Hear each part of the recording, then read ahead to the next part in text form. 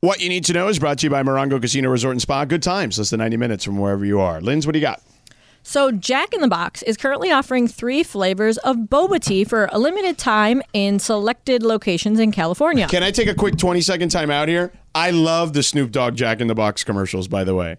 What up, Miach? I haven't seen them. Oh, my God. They're it's good. great. Let me just quick explanation. So they have like munchie boxes, just like, you know, how McDonald's has these celebrity meals. So Jack in the Box doing the munchie box. Obviously, Snoop Dogg is their guy. So they bring him in and they're like, hey, you know, Jack in his helmet or whatever, like the guy is like introducing Snoop Dogg, and he's like, hey, man, your munchie box, blah, blah, blah. He's like, we've even given you an intern. And he's like, his name is Mitch. And then he goes, what up, Miach? That's funny. I guess you kind of have to see it. Oh, come on. You don't get it? I get it, we but, get it. you know. It's not funny. good. I thought it was It's funny. funnier, I'm sure, when gotta Snoop watch Dogg it. does. I gotta watch it. I'll watch it. I'll take your advice. I'll look it up on YouTube. I mean, jeez. Tough crowd. Seriously. Is this thing on? All right, so Jack in the Box. So 3 Boba. cities. I mean, no, gross. boba at Jack in the Box is not what I'm going for. My daughter is here today with me. She's in a different room. When Lindsay brought up the boba Jack in the Box, I saw her over in the other room instantly perk up. Well, kids love boba. She loves Teens, boba. Gen Wait, would you Z. buy it at Jack in the Box? Well, she's shaking her head. San Diego, Long Beach, and Torrance all have stores that are currently undergoing a test run. Oh, in Torrance, I'll check it out. I'll see. I'll go and I'll like video it for the community. Yeah, do a taste test. And for those who don't know, boba tea or bubble tea is a tea-based drink made with milk or fruit and accompanied with chewy tapioca pearls. The drink originated in Taiwan in the early 1980s. Jack in the Box's boba tea flavors include iced coffee with boba, milk tea with boba, and vanilla shake with boba. I feel like I would try it. She's still looking unimpressed right now. Yeah, I was going to say, like, I love boba, and I'm a huge, like, I like to find, like, the mom and pop stuff, and they seem to be a little bit more, quote-unquote, authentic, whatever. But when I saw this story, and I actually tweeted about it, like, a few days ago, and everybody's consensus was like, bleh. But Like, why, we're though? not They're doing it. tapioca pearls. Like, isn't it one of those things where it's like No, what's the difference? No, you can tell. Like, if you're a big boba drinker, because you'll know how long they've been sitting there, because they're like harder, They're not as soft. Yeah, there's some snobby boba. Yeah, I am. Yeah, it's okay. You pay good money for that Oh boba. no, let me tell you something. At some places, saying. it's very expensive. Yes. So and you know what you're gonna get with like a Jack. I'm not saying it's not good because I haven't tried it. But it's not going to be the same as going to a traditional boba place. Yes. No, because even when you go to like the chains, right? Like it's boba time. They're all different. Right. Yeah. Even though it's the same chain, you know. I agree. We're in It's Boba Time family. Torrance, or quickly. Torrance, Long Beach, and what was the other one? San Diego. Oh, Cappy gotta go. Oh. Ooh, tú in Torrance y Cappy in South Oh South my LA. God. Yeah. He'll be like,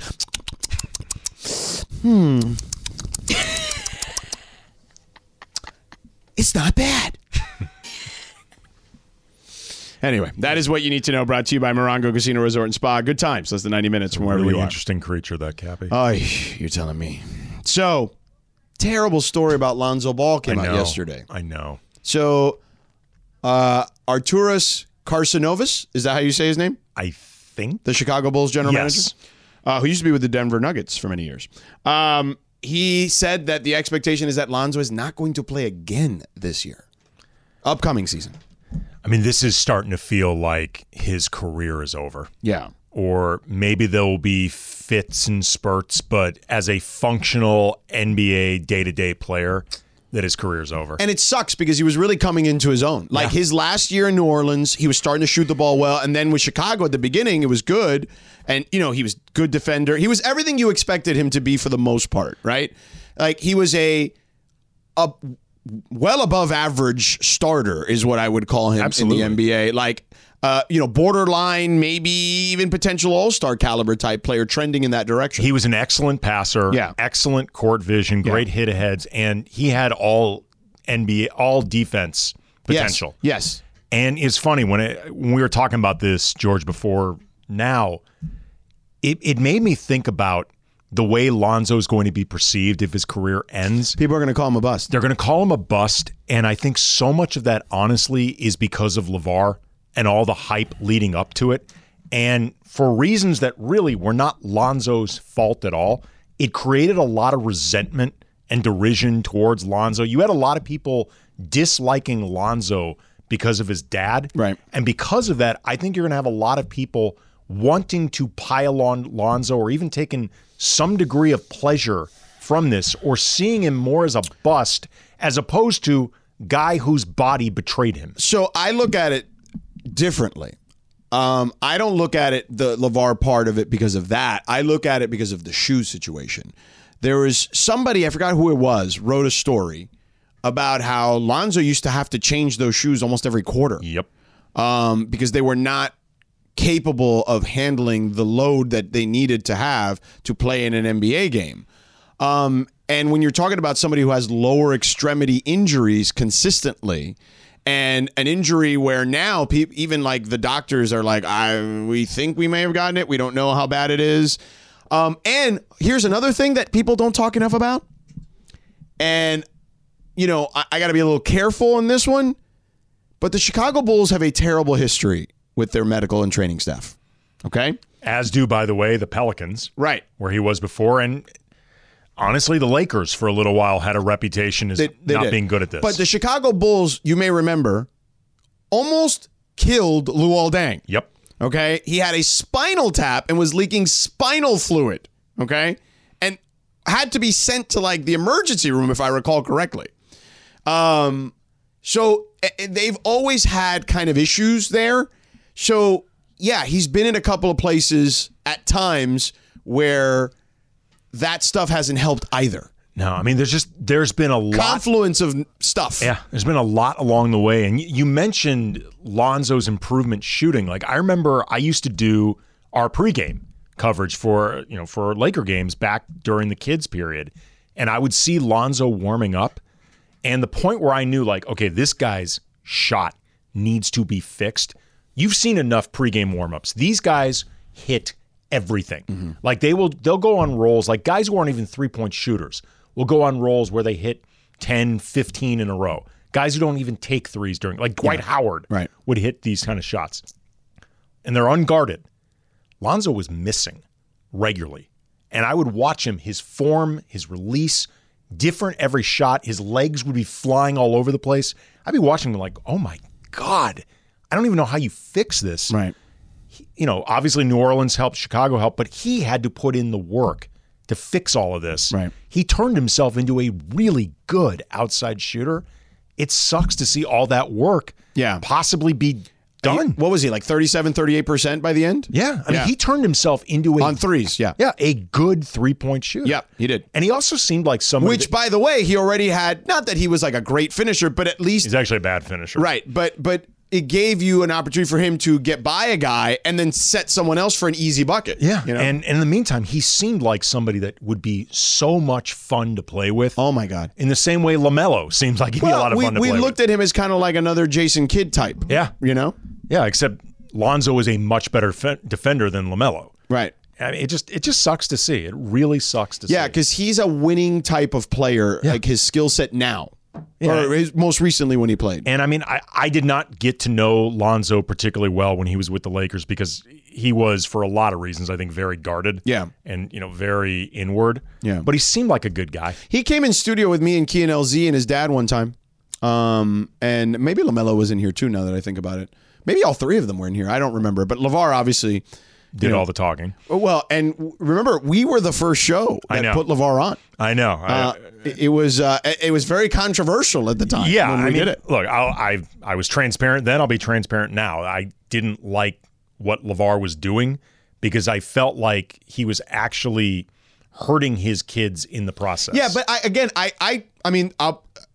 I just disagree a little bit. Like, I don't think that was actually the thing. Like, you know what I mean? Like, I think the shoe thing to me, based on those stories, because I didn't see this firsthand, that to me is what ended up becoming the bigger issue, particularly with Lonzo. LaMelo, I don't believe ever wore the shoes, so it doesn't really matter. Sure. He's had other injuries. Yeah, I mean, the big baller brand, by the time LaMelo was really coming, it was done. Yeah. Well, and, I want to say that LaMelo's agent, I think, was Aaron Mintz, or he's one of these big time agents. So he was handled completely different. You know what I mean? Yeah. Than Lonzo was. Yeah. It sucks to see. Like, Lonzo was a fun player to watch, and like to see yourself also too, like somebody who, in Lonzo's case, has literally been like born and bred to do this. Like before you even turn 30. I mean, is Lonzo even 25? Like all of a sudden feeling like I don't know what I'm going to do. You know, I just remembered that. I looked it up now. He switched to Rich Paul a couple years ago.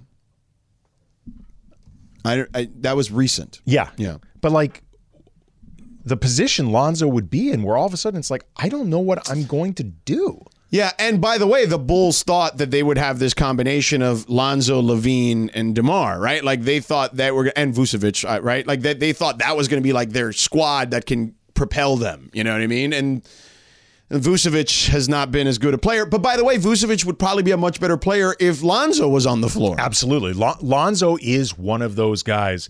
It sounds like a cliche, but can make everybody better. Yeah. Because that's all he cares about doing. Yeah. It's just putting you in a position And to shine. he's just going to take the open shot when it's there, but for the most part, right, he's going to create for others in a big, big way. And I'm looking this up now. He's not even 26. So it's like if he can't play basketball anymore, that's terrible, man. Like I'm not saying he can't do anything else, but there's got to be a feeling for him like, really, what am I going to do? Well, it's got to be incredibly frustrating. Yeah. Because when was the last time he played? He didn't play this year, right? Nope. And he's not going to play next year. He missed most of the 21-22 season. The most games he's ever played was the 2020 season, 63 games. Right. That's the most he's ever played. Right. And that was the COVID year, 1920? Yeah. Yeah. Yeah. COVID year, 1920. Right. That's just crazy. Yeah. I saw him in Chicago 2021 at the end. Right. He was great. Yeah. He was good when he was on the floor.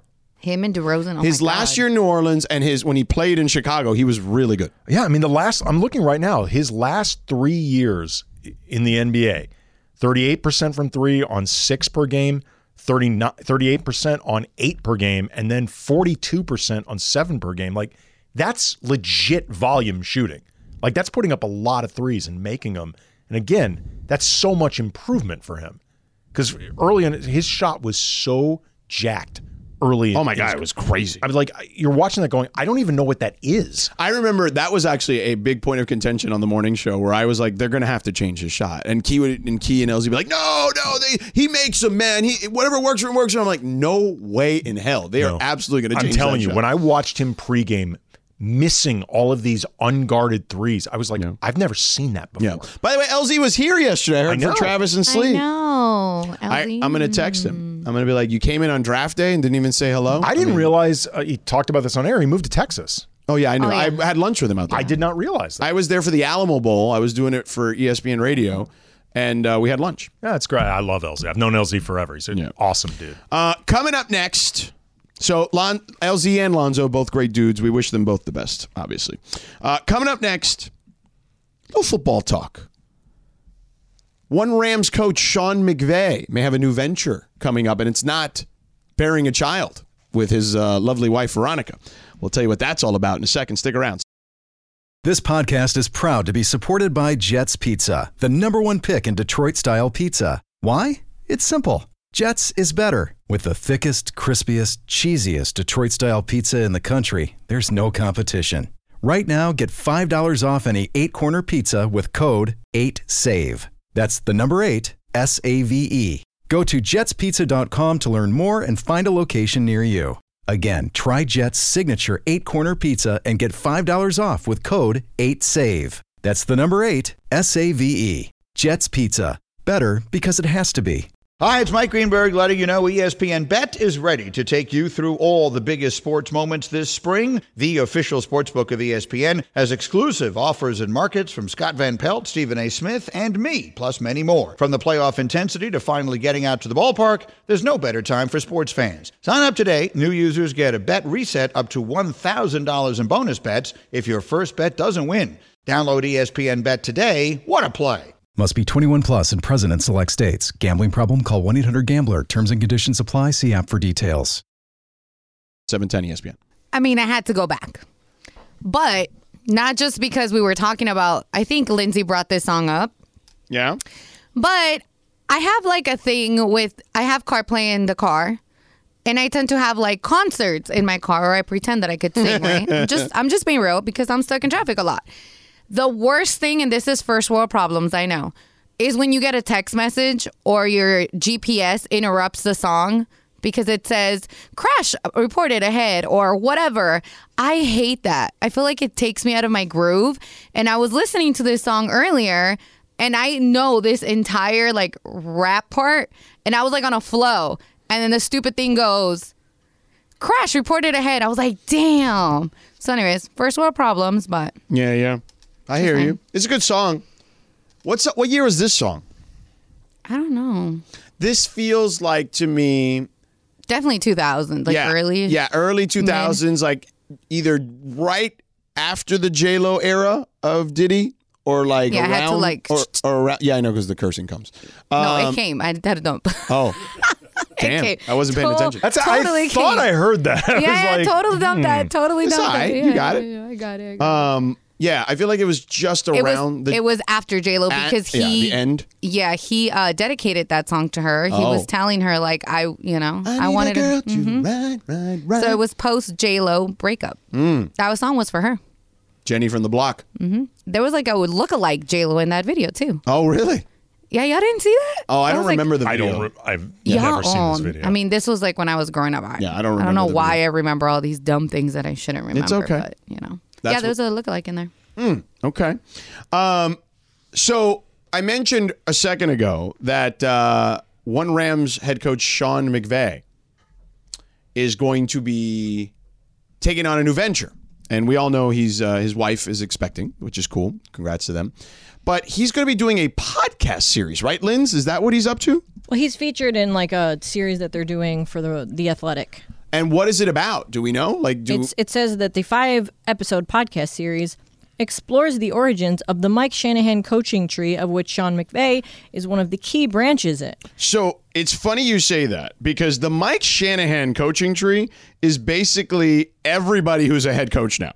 In a lot of ways. You know, people talk about the McVay tree or whatever, but all these guys really started with Mike Shanahan either in Denver or Washington, really. There's like a Washington, after he left the Broncos where he went to Washington, there's one of these like coaches photos and you could like see Sean McVay, Zach Taylor, Mike McDaniel, obviously Kyle Shanahan. Like there's like 5 or 6 guys in there that were basically one step above being the get back guy, quality control or whatever, and they are all head coaches now. It's crazy. Yeah, it's actually going to be I'm assuming narrated, written, overseen by Jordan Rodriguez, who covers the Rams exceptionally well for The Athletic. So I think this is going to be really, really good. I'm excited for Jordan because she's awesome. Yeah, she's great at her job. But I think this is going to be really, really good. She knows McVay very well. Yeah. And I guarantee she's Sean is very open. Sean is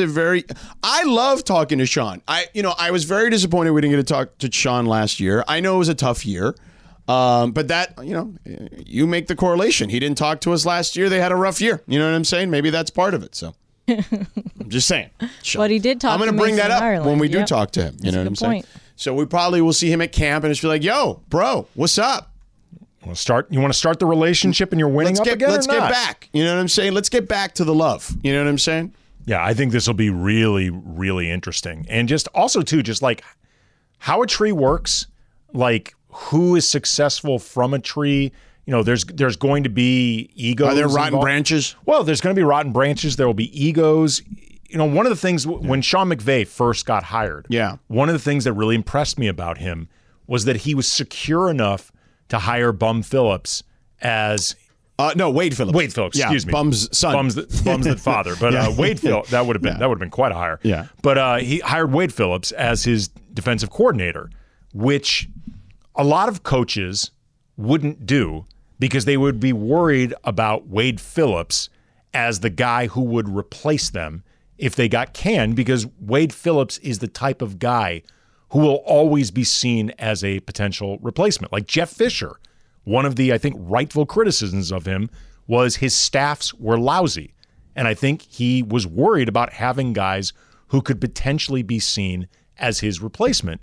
Sean McVay didn't worry about that. He just wanted to have the best people around him.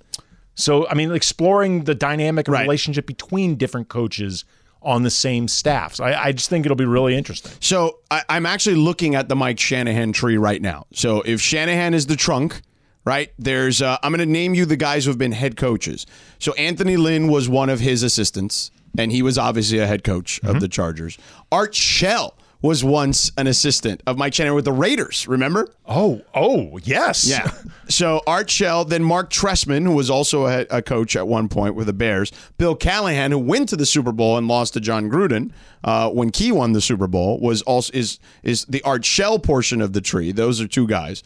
Then Gary Kubiak, obviously, was his coordinator for a long time. And Kevin Stefanski, Lindsey's guy, at Cleveland. Wait, he's not my guy, okay? He's your coach. He's my coach, but he's not my guy. All right, he's not your guy. Let's just be straight about that. All right, that. so anyway, he's technically part of the Shanahan tree through Kubiak. Then there's obviously McVay, and then you have Zach Taylor, the kid now O'Connell, right, in Minnesota. Yeah, yep. Yeah, so they're part of the tree. Then you have Kyle, obviously. Kyle has Robert Saleh, Mike McDaniel, and Mike LaFleur, who is now the offensive coordinator of the Rams. Mike LaFleur.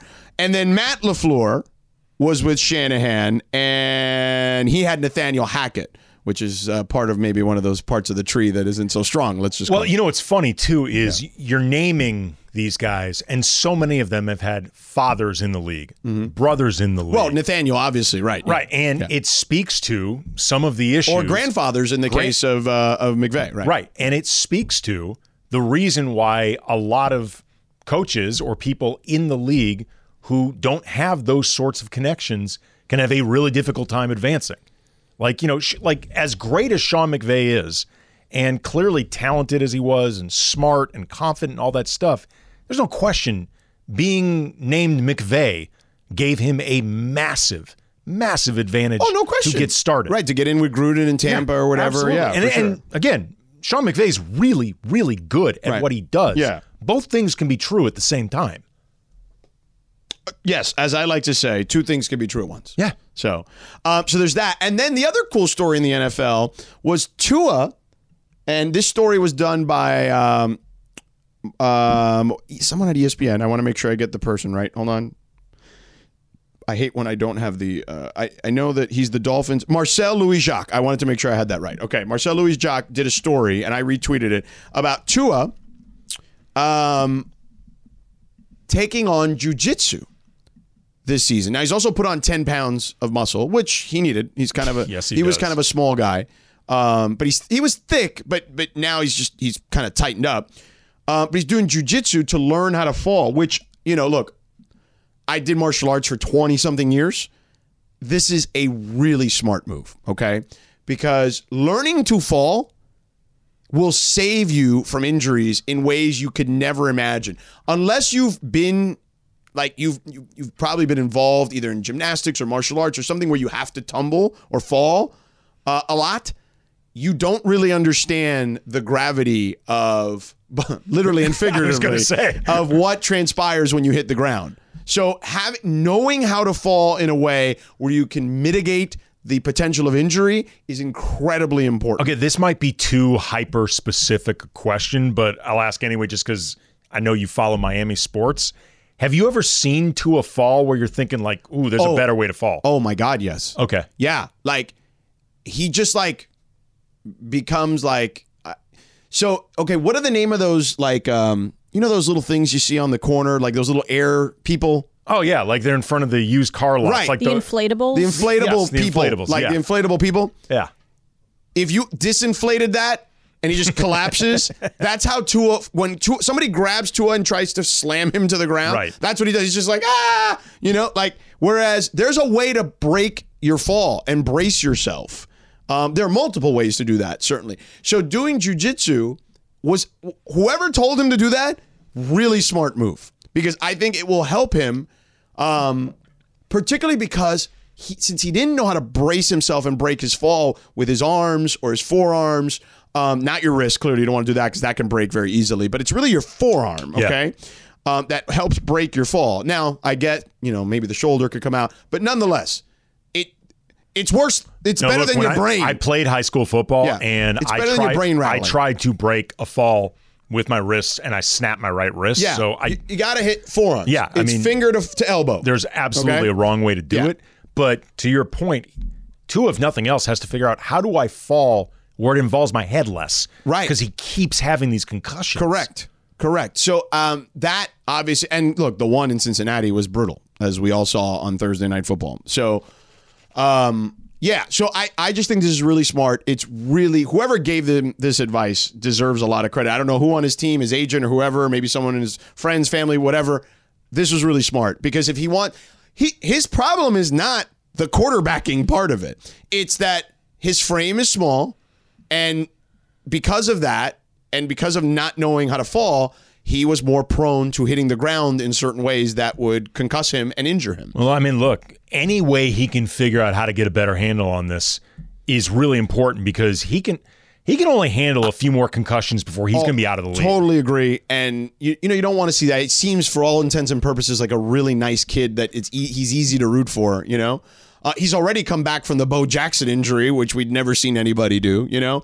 And he was like a top 3 like QB rating quarterback last year. Last season, he actually was really good. Yeah. He was very he's got incredible weapons, don't get me wrong, but, somebody's got to get him the ball, so there's that. So I hope that everything will work out for him, but I did think the story was cool. All right, coming up next, big deal or no deal. Not award-winning like Radio Tinder, but still pretty damn good. That's next.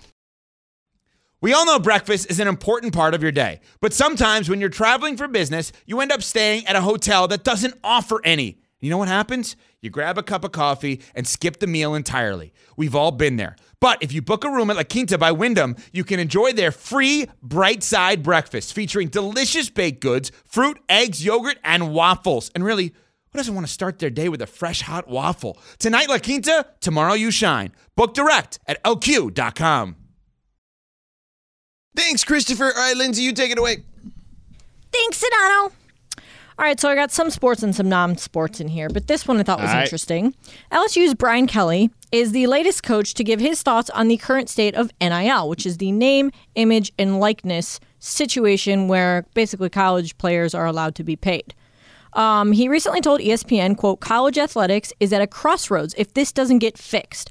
Last month, Kelly was among a group of influential college presidents, commissioners, and coaches that traveled to Washington, D.C. to lobby for federal NIL regulation. Alabama's Nick Saban and Georgia's Kirby Smart also support federal intervention on NIL. Is this a big deal or no deal, George? It's a big deal, and it's also a bunch of bull bleep, okay? Because, wait a second. So why do we need guardrails? So do we need guardrails for coaches' salaries too? Because then if we're going to do that, if it's good for the goose, it's good for the gander. You know what I mean? Like, wow, I haven't said that in a long time. But the reality is the coaches you named, Brian Kelly, Nick Saban, Kirby Smart, what do they have in common? They are all coaches of successful college football programs. Well, they're also very wealthy men used to being in control of everything. And all in the SEC, correct? Mm-hmm.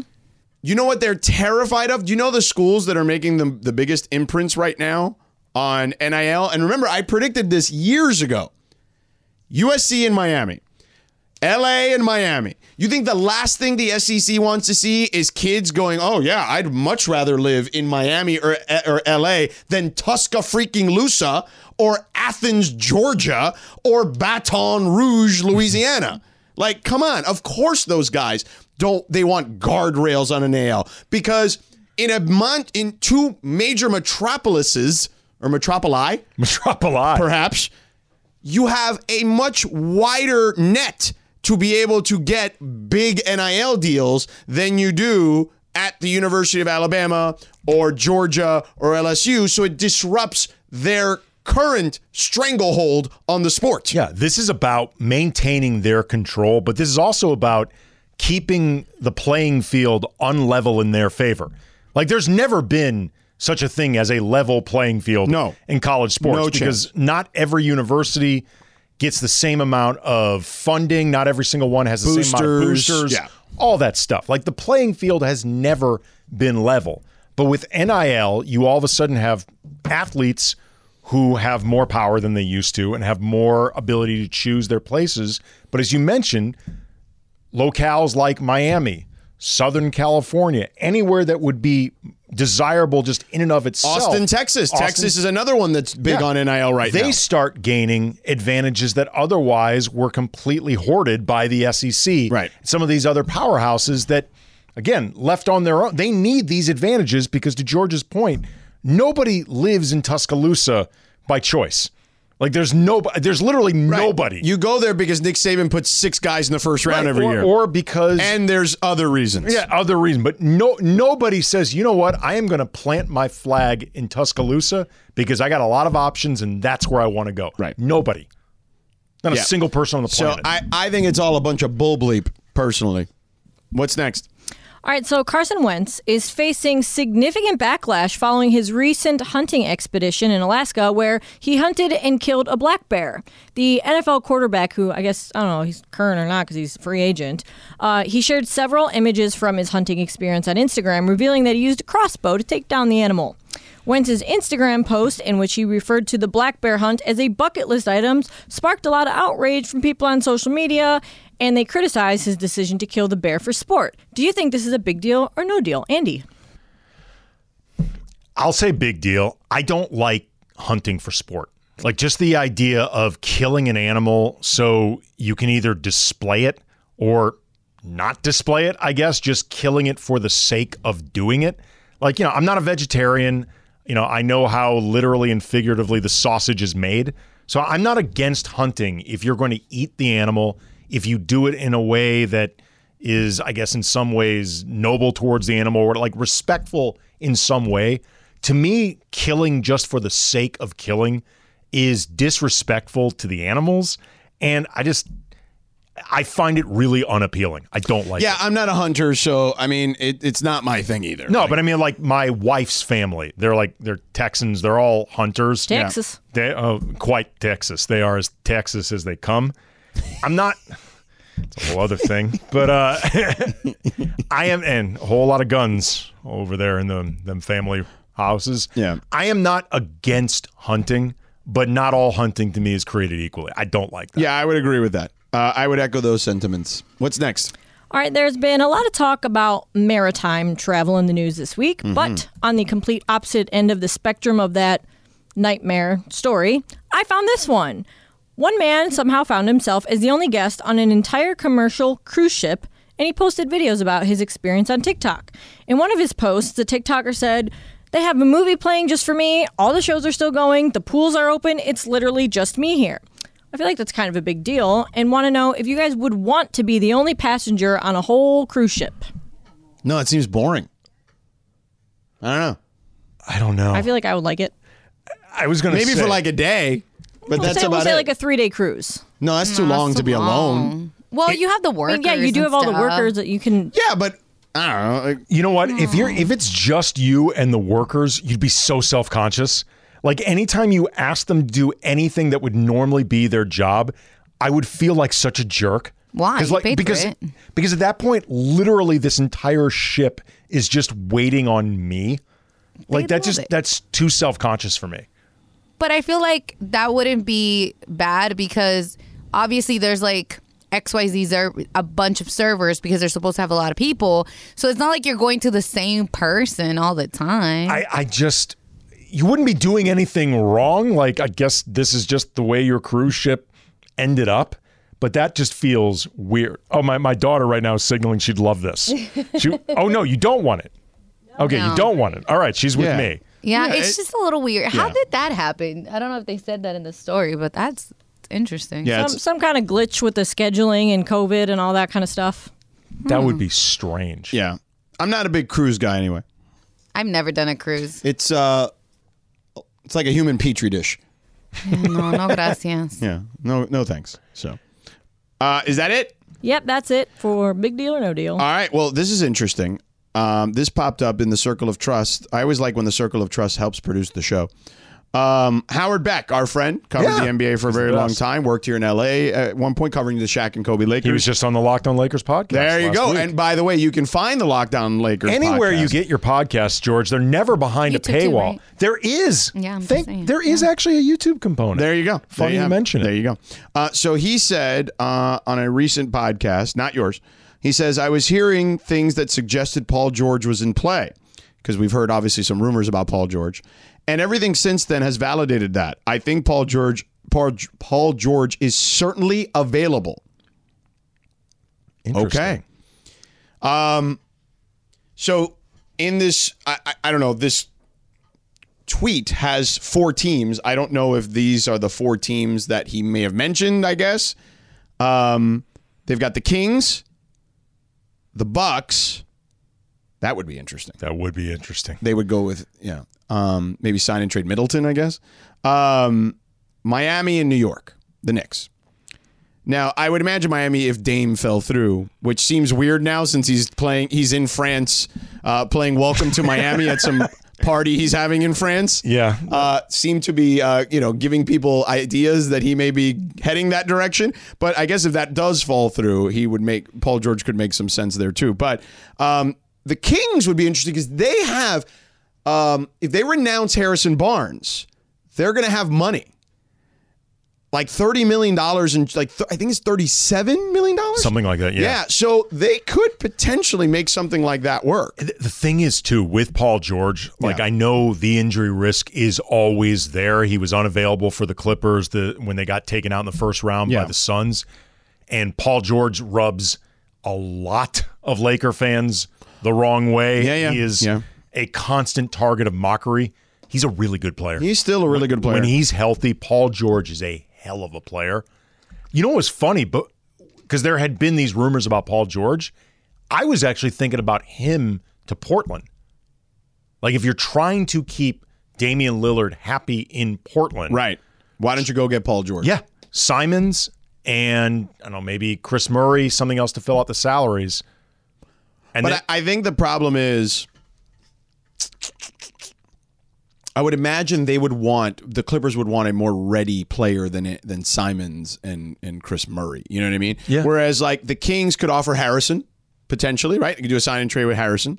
The Miami could do Hero, right? As a player he's 4 years in the league. You know, he's been to one finals, 2 he didn't play in the last one. But Milwaukee has Chris Middleton that they could offer, and the Knicks have Randall. You know what I mean? So like those 4 teams have players that can help the Clippers try to win now. I mean, look, the Clippers at this point. Portland does not. Yeah, at this point, the Clippers have to realize the way this is set up is not going to work. It's not sustainable. No, it just isn't. And look, it may not be sustainable keeping Kawhi either. Right. But if you're going to keep one of them, you have to break them up. Yeah. Otherwise, you've seen too much evidence how this movie's going to end. Right. There is some duplication there with the 2 of them as well. Yeah. I think that's part of it too. That would be interesting. All 4 of those teams that were in this, the Kings, the Bucks, Heat, Knicks, that would be interesting. Yeah. Yeah. The Knicks to me would be fascinating. Although, does he want to deal with the New York media? I don't know. I mean, look, Paul George is putting himself out there. He's got this podcast that, by the way, is getting... It's rave reviews. He's getting guys to say all sorts of stuff on that podcast. And also, too, bleep ton of downloads. Yeah. His podcast is doing... I've seen... Podcast P. Podcast P. Yeah. It does really well. Yeah. So... He's got a future. He does have a future. By the way, all of these guys... Yeah. It's so funny now. Like, they all... I just saw, like, Joel Embiid now has some media company that I think has projects that he's going to be doing with Uninterrupted, and I think one with Meadowlark, Dan Le Batard's company. Yeah. Like all of these guys now have like their next career going simultaneously with their actual career. It's smart. Yeah. I mean, look at Draymond. He's got a TNT gig. it's just, and he's still playing. It's just crazy. CJ McCollum here at ESPN. Oh yeah. So many of these, like Patrick Beverley. Right.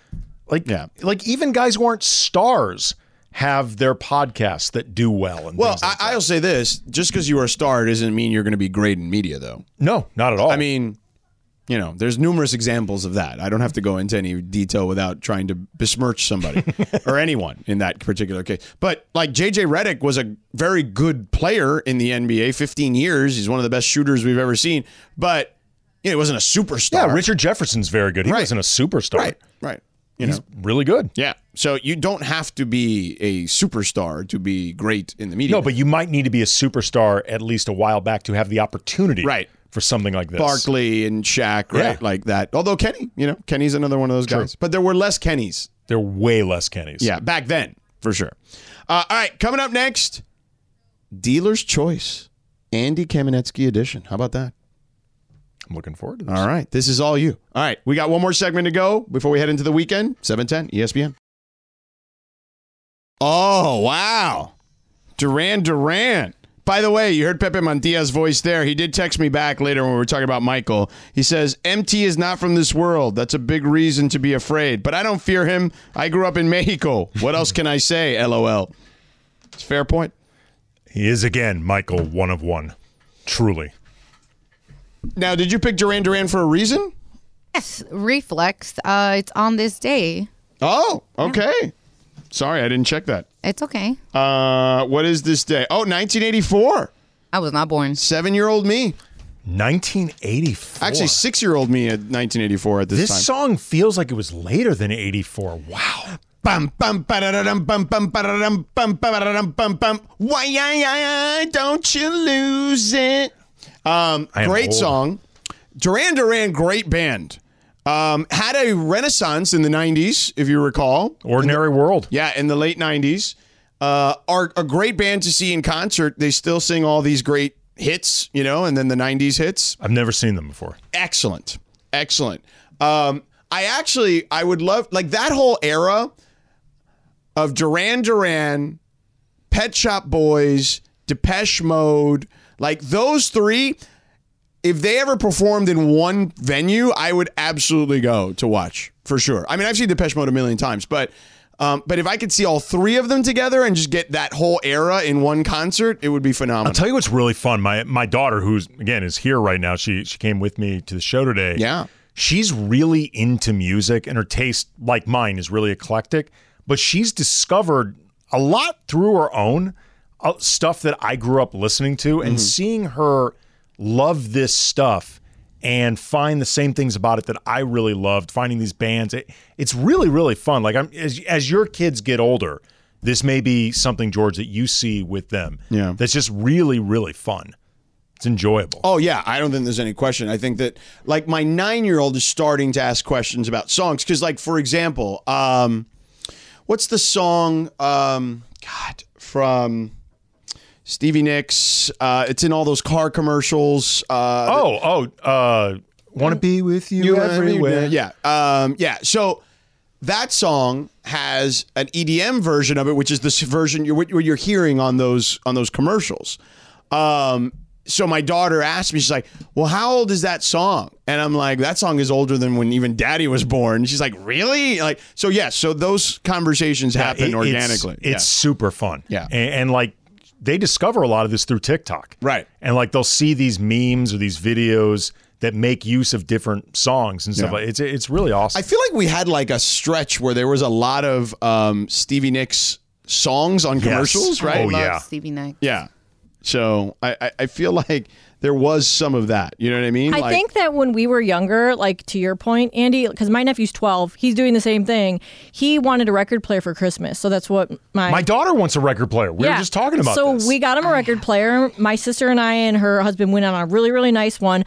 He wanted like the Misfits, Pink Floyd, Nirvana, and he's 12. And I was like, that's awesome, because I remember being that age, and it's like, if you like this kind of music, you were a poser. And if you like this kind of music, you were this, and you were that, and you were a sellout. And everyone was so judgmental. And now everyone's like, oh man, like whatever you listen to, it's cool. Like listen to whatever you want. One of the benefits, and there's not many because there's not even a direct flight to Milwaukee, okay, when I go there to do games, is the hotel we generally stay at is an arts hotel.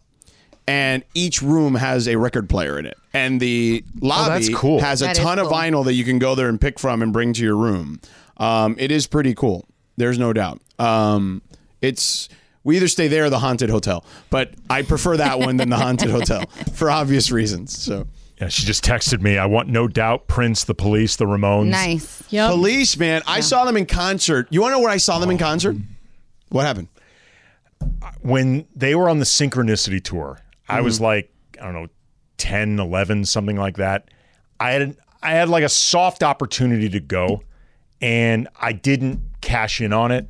And I was kind of bummed about it at the time, but my thought was, you know what? I'll catch the next tour. They broke up after Synchronicity. So they had a reunion tour in 2007. Right. I remember and that. that's where I saw them. So my wife and I, we probably saw them in 2000, because it was like 2007, 2008, right? So we saw them in, I want to say 2008 in Chicago. Okay. We happened to be in Chicago for a weekend, one of the world's greatest summer cities, okay? Yes. And we got there, and I was like, oh, let's go see a Cubs game. And I went, and I was like, oh, the Cubs aren't in town. I said, oh, but the Police are playing at Wrigley. That's awesome. And I was like, So you saw them at Wrigley? Yeah. So I said, let's buy. So I went on StubHub, and I bought the tickets. I bought floor seats at Wrigley. And you'll never guess who was sitting next to us and looked like he was having a really good time. Rex Grossman. Now, remember, this is post... Sexy Rexy. Yeah, Sexy Rexy was the quarterback of the Bears in 2007, 2008 in that time. And he was sitting right next to us, and he was with shades on, having a good old time. Now Sexy Rexy. Yeah, I've never seen a concert at Wrigley, but I did see the Grateful Dead at Soldier Field. So the only concert they had previous to that was Jimmy Buffett. Oh, wow. So it was the second only concert ever at Wrigley Field. And it was super wild because if you've ever been to Wrigley Field... first of all, it's incredibly quaint and all the history and all that stuff.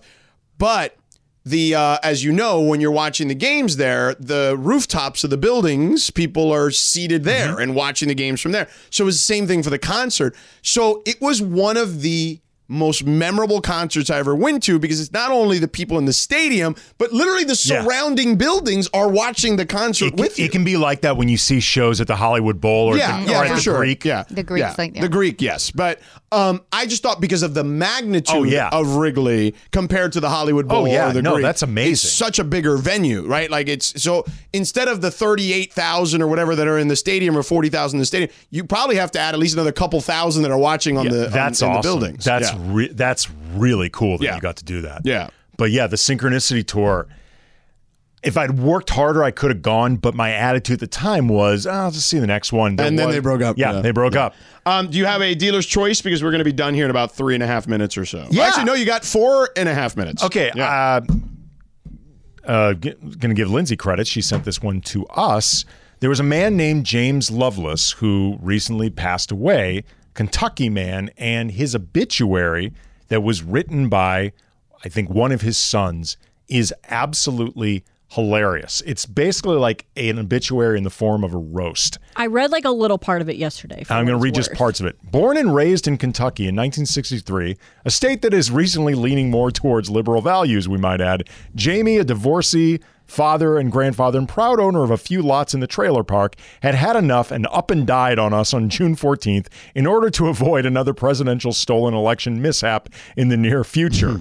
Listing some of the things that Jamie loved more than anything. He said he loved his family more than anything in the world, except ice cold bush, room temperature bush, T-bones, New York strip, prime rib, shrimp, swimming, poker, hatchback Mustang GTs, tank tops, Kentucky men's basketball, and his personal copy of Eddie Murphy Raw.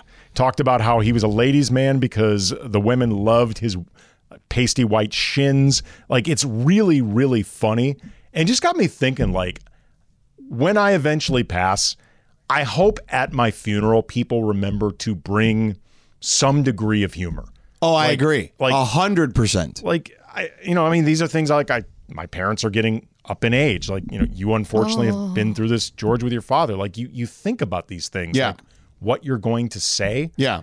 And whenever I think about the things I'm going to say, I always go out of my way to think about what can I do that would be poignant but funny at the same time. 100%. Because it's sad enough as it is. Yeah. Yeah, you want a little laughter in the building. I mean, unless like the circumstances of the death are like truly tragic. Right. Like, but other than that, like this was just a reminder that you can make it funny even in the face of death. That might even be the better way to do it. Oh, I agree. I think it's a better way to cope for sure. You'd be a good person to deliver not even a eulogy, but like I remember when my aunt passed away, it was a stroke she had very young. And I remember being at the funeral when, someone goes up and does a little casual speak. And he told a few like jokes or anecdotes that made people chuckle, but obviously not in like a distasteful or negative way. And afterwards I was like, Dad, you're a really good speaker. He's like, well, yeah, I know. I have been doing this for a long time. But, to your point, like he did it in a way that was funny and it was in the person's memory, but in a funny little good way, like a tribute. Yeah. Yeah, of course. You always want to, if you can, to your point, if it's not some sort of tragic, like I've been to some really tragic funerals. I went to a funeral, man, even tough just thinking about it. Someone I knew who was like a friend, it was not my friend, but a very close friend of one of my friends, and their son passed away. And it was, a funeral for a child is always brutal. Yeah. That was tough. But like when my dad passed away, to your point, I kind of had some funny anecdotes about, my dad being a hard ass or whatever, and people chuckled and laughed. And you can, my dad had been sick for 14 years. This is, we were expecting it at some point. You know what I mean? So I think that the circumstances certainly matter. By the way, speaking of circumstances, Dead Meow 5 on the Sit Down and Cap Circle of Trust says, let's not disrespect the great Christine McVie. She wrote and performed Everywhere, not Stevie. Okay, I thought it was a Stevie Nicks song, so right, it was Fleetwood Mac. She recently just left us, Christine McVie. Right, yes. Really, really talented songwriter. Yeah. So thank you for that correction. Yes. It was a Fleetwood Mac song, not just a Stevie Nicks song. Yeah, because Stevie Nicks had a pretty successful solo career in her own right, so it can be easy to mix them up. By the way, Stevie Nicks did some living. Oh yeah, yeah. Have you ever seen the HBO thing with Dr. Dre and yes, Jimmy Iovine? Jimmy Iovine, yeah. Yeah, I actually the Defiant Ones. Yeah, she's in there. Yeah. I interviewed Albert Hughes, one of the Hughes brothers, the directors. Yeah. He was the one who directed and I think produced it. Yeah. I interviewed him for our old ESPN podcast. Lindsay, have you seen that, The Defiant Ones? I don't It's a 4-part really series. Good. You love documentaries. Watch that this weekend. Put it on there. On Max. Really good. Yeah, The Defiant Ones. Dr. Dre, Jimmy Iovine. It's really a history of music, basically. Yeah, it's really good. Yeah. Excellent work, Andy Thanks, Kamenetsky. man. This was fun. And little Lily Kamenetsky. Yes, Thank you for hanging out with us. Lindsay and Laura, great job. We'll talk to you Monday. See ya.